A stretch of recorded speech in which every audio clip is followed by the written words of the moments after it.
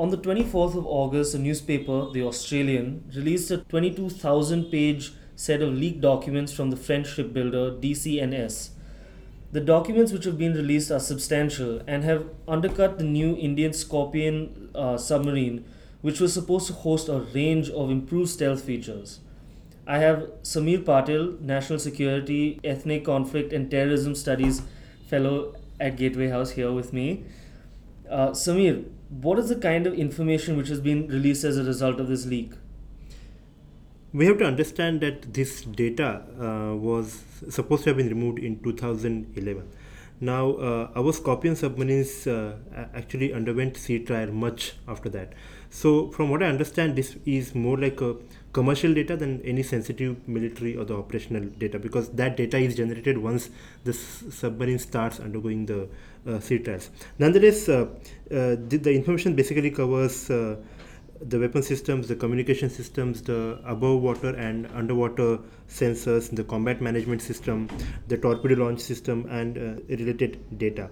So most of the data is related to the design. So it's a very generic data, and each of the submarine has a unique signature once it starts, once it is deployed. So in that sense, that this data is yes sensitive, but it is not going to hurt that much to the Indian Navy, and that's what the Indian Navy has also said in its assessment so far. Right, but like you said, a lot of the lot of the information regarding this leak is sketchy at best. It's not it hasn't yet been analyzed to the level that most of us would want it to be. But what does it mean for the new submarines? And does this data leak compromise the stealth capabilities of them? So as I said, that this data was removed in 2011 from France, and the Scorpion submarine started undergoing sea trials much after that.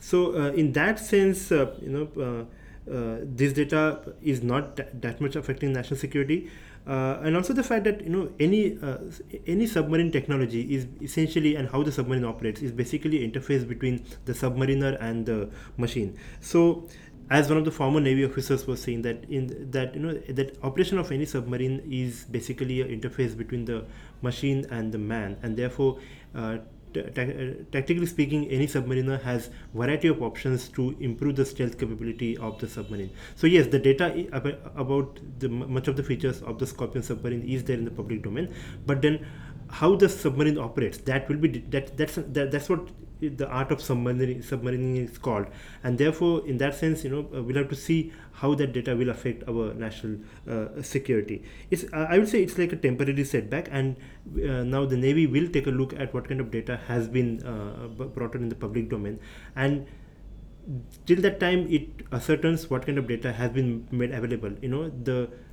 The induction of the Scorpion submarine, the deployment of the Scorpion submarine will be delayed. The submarine was slated to undergo induction and the deployment next month, but that will be now delayed till the time the Navy actually finds out what kind of data has been revealed.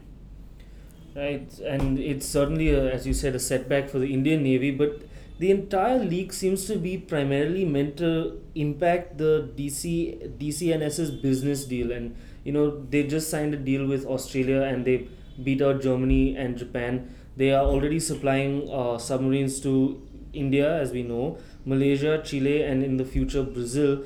But so who might be the this really just seems to be a bit of corporate espionage. So who do you feel might be the real winners from this entire endeavor?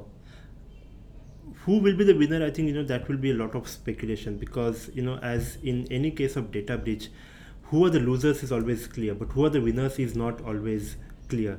You are talking about the Australian submarine contest. You are right in that it was a very tightly contested deal between the French company, the Germans, and the Japanese.